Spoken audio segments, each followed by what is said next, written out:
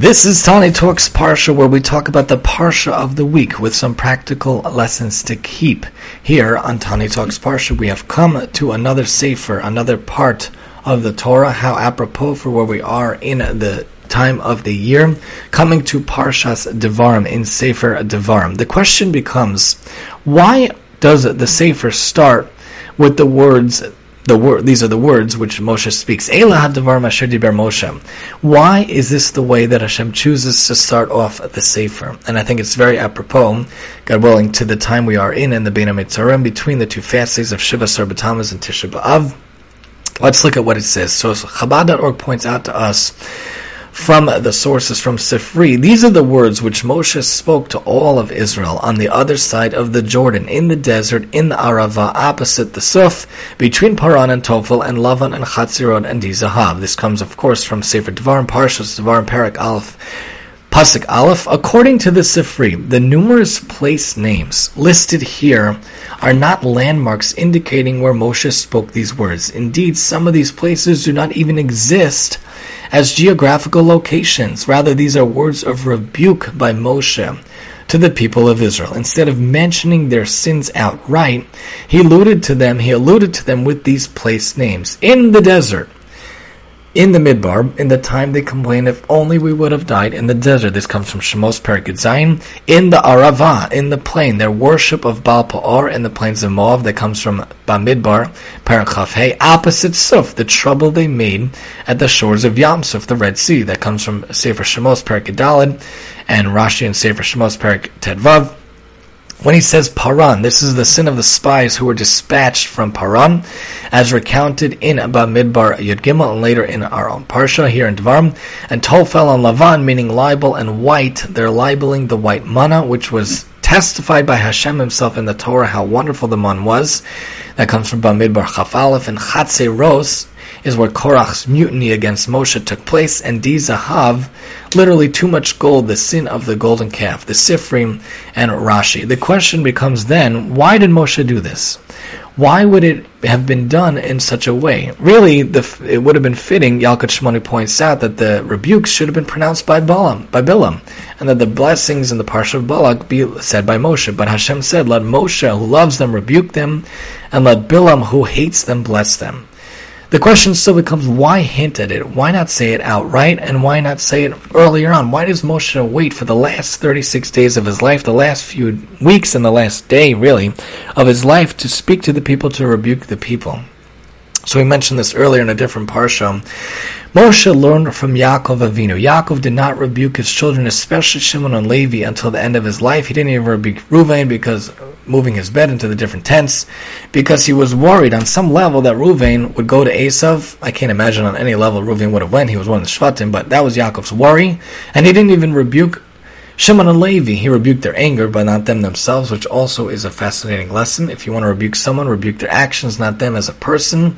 You want to rebuke someone's cooking, rebuke their cooking, their food, not them as a person. Maven Yavin.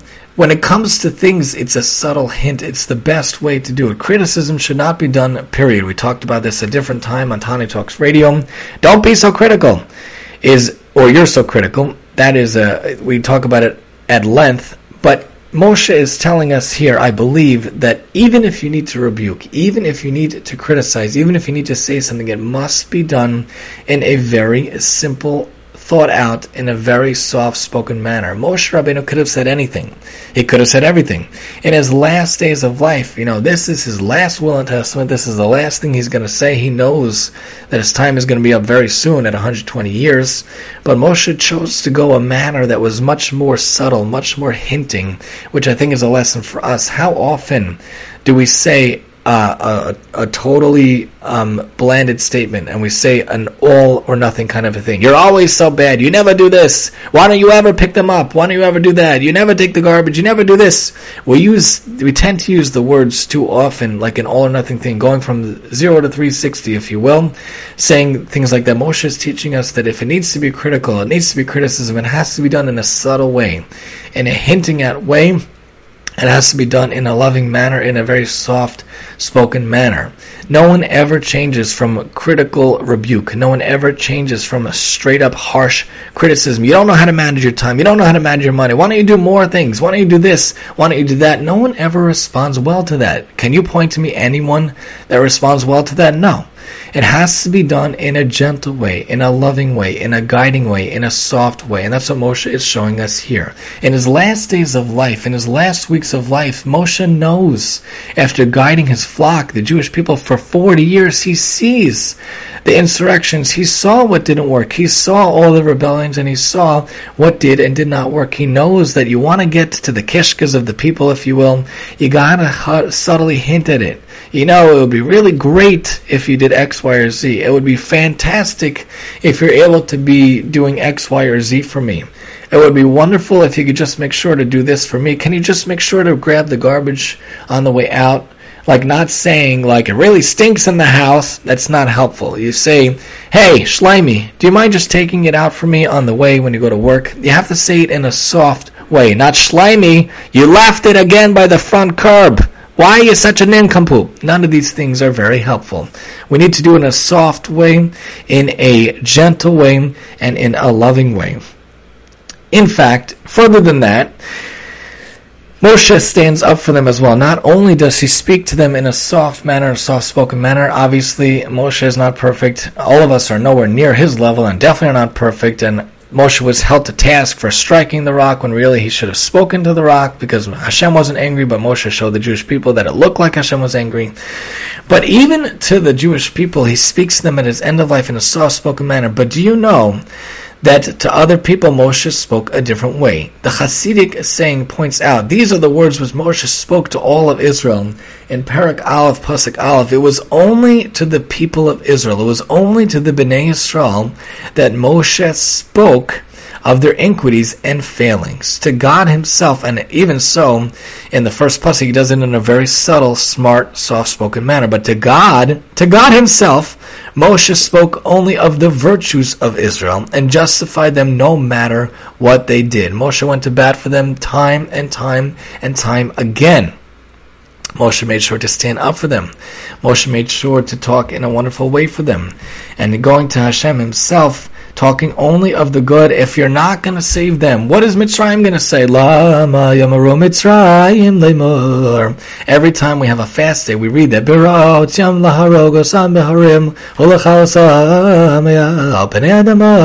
Moshe says, what are the people going to say in Mitzrayim? What do we care about Mitzrayim?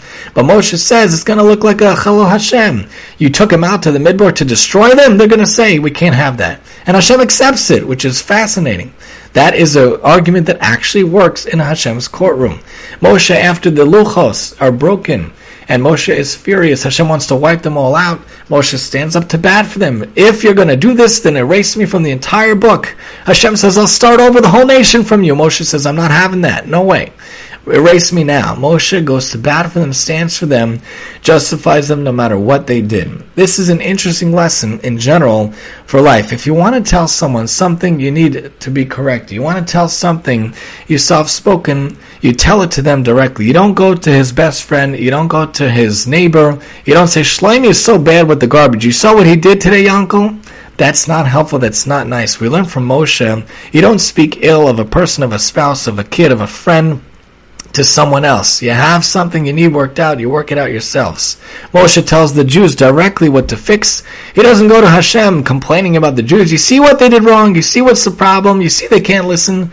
Moshe directly tells them what to work on in a beautiful way, a soft-spoken manner, a wonderful manner, in a manner that makes sense, in a hinting and subtle manner, and he doesn't go behind their back to badmouth them, to speak bad about them, always sticking up for them, which we should do in our own lives, for spouses, for kids, for friends. Don't speak bad about one friend to another friend. You have a problem with a friend, you want them to correct, then speak to them, but only do it in a soft way, only do it in a hinting way, only do it in a subtle way, only do it in a way that's nice and a beautiful way of going about it, not a bad way of going about it.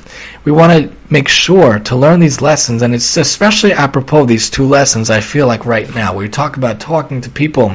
If you have to criticize, which never works, only subtly, softly speak in a gentle manner, suggesting, and if they're not If they're not going to hear it, they're not going to listen. Don't waste your breath. They're not going to change because of a few words you said. A person has to work on themselves to change. You cannot change another person. That's the first lesson, speaking in a soft manner, and also speaking to the person themselves and to everyone else, justifying them and not speaking badly behind them. As we are in the Bein HaMitzurim, we're in the days leading up to Tisha B'Av. It is fascinating that this parsha comes out now. Speaking about the words, speaking about the Devarim, we know that the Beis Hamikdash, the second one, was destroyed because of Sinas Chinam. Where do you think Sinas Chinam comes from? Baseless hate. Oftentimes, if not all times, starts from Lashon Hara. It starts from Motzi Shemra. It starts from Rechila, slandering other people, spreading false rumors about other people, spreading evil speech about other people. And we know that in every generation that the Beis Hamikdash was not rebuilt, it was as if it was destroyed again. It's almost as if it was this generation's fault also. The Chachamim, the sages, point out in the Talmud, each generation that it doesn't have it rebuilt is as if it's destroyed again. And if it was destroyed because of Sinas Chinam, and this generation is liable, that means that Sinas Chinam is still a major problem. That means that it's still rampant, and there is an easy solution. There is an easy fix. You think about Devarim, you think about using your words, soft, beautiful, loving, kind words every day, not only for rebuke, which should never be done, but in general, speaking with people, interacting with people, talking with people. The solution is Ahavas Chinam. Chavetz Chaim points out, the commentators point out many ages ago, that the way to rebuild the Beis Hamikdash is using your Devarim, using your words, and using your ability to speak to build Ahavas Chinam. Only speak Lashon Tov. Counteract the Lashon Hara by switching it to Lashon Tov. I heard such beautiful things about that person. He does such wonderful things. She does such wonderful things. You want to spread something? Spread goodness about other people. Motzi Shem Tov. Bring out the good of a name of someone else. Bring out the good about someone else. Maybe showcase wonderful things that they've done in life and in the community. Don't spread slander. Spread wonder. Spread wonderful things about other people. Simple ways that we can be involved in Ahavas Chinam. Loving another person just because they have Tselem Elokim. Loving other people just because they have Tselem Elokim. Just because they are involved in these kind of things. If we could learn from the lessons how Moshe teaches us to speak in a soft manner and speak to the person directly, not going behind their back and standing up for the friend or standing up for the person at work or whatever, when other people challenge them, you have a problem, speak to them themselves. This could be a way that we work on in our own life. Besides for more chesed, more Torah, more mitzvahs, which of course should be done, how about we spread Ahavas Chinam? Instead of having to have a Tisha B'Av, we could have a day where it's a Yom Tov, a real Yom Tov, where we're dancing around the Beis Hamikdash because there's such Ahavas Chinam. It all starts with Devarim. It all starts with these are the words, good words, Motzi Shem Tov, and spreading avak of a Shem Tov, and spreading Lashon Tov of all people all around us. It can happen, and it should happen, and it all can begin with you this very day. Join us next time as we talk Tani Talks Parsha, where we talk about the Parsha of the week with some practical lessons to keep, and I'm your host, Tani.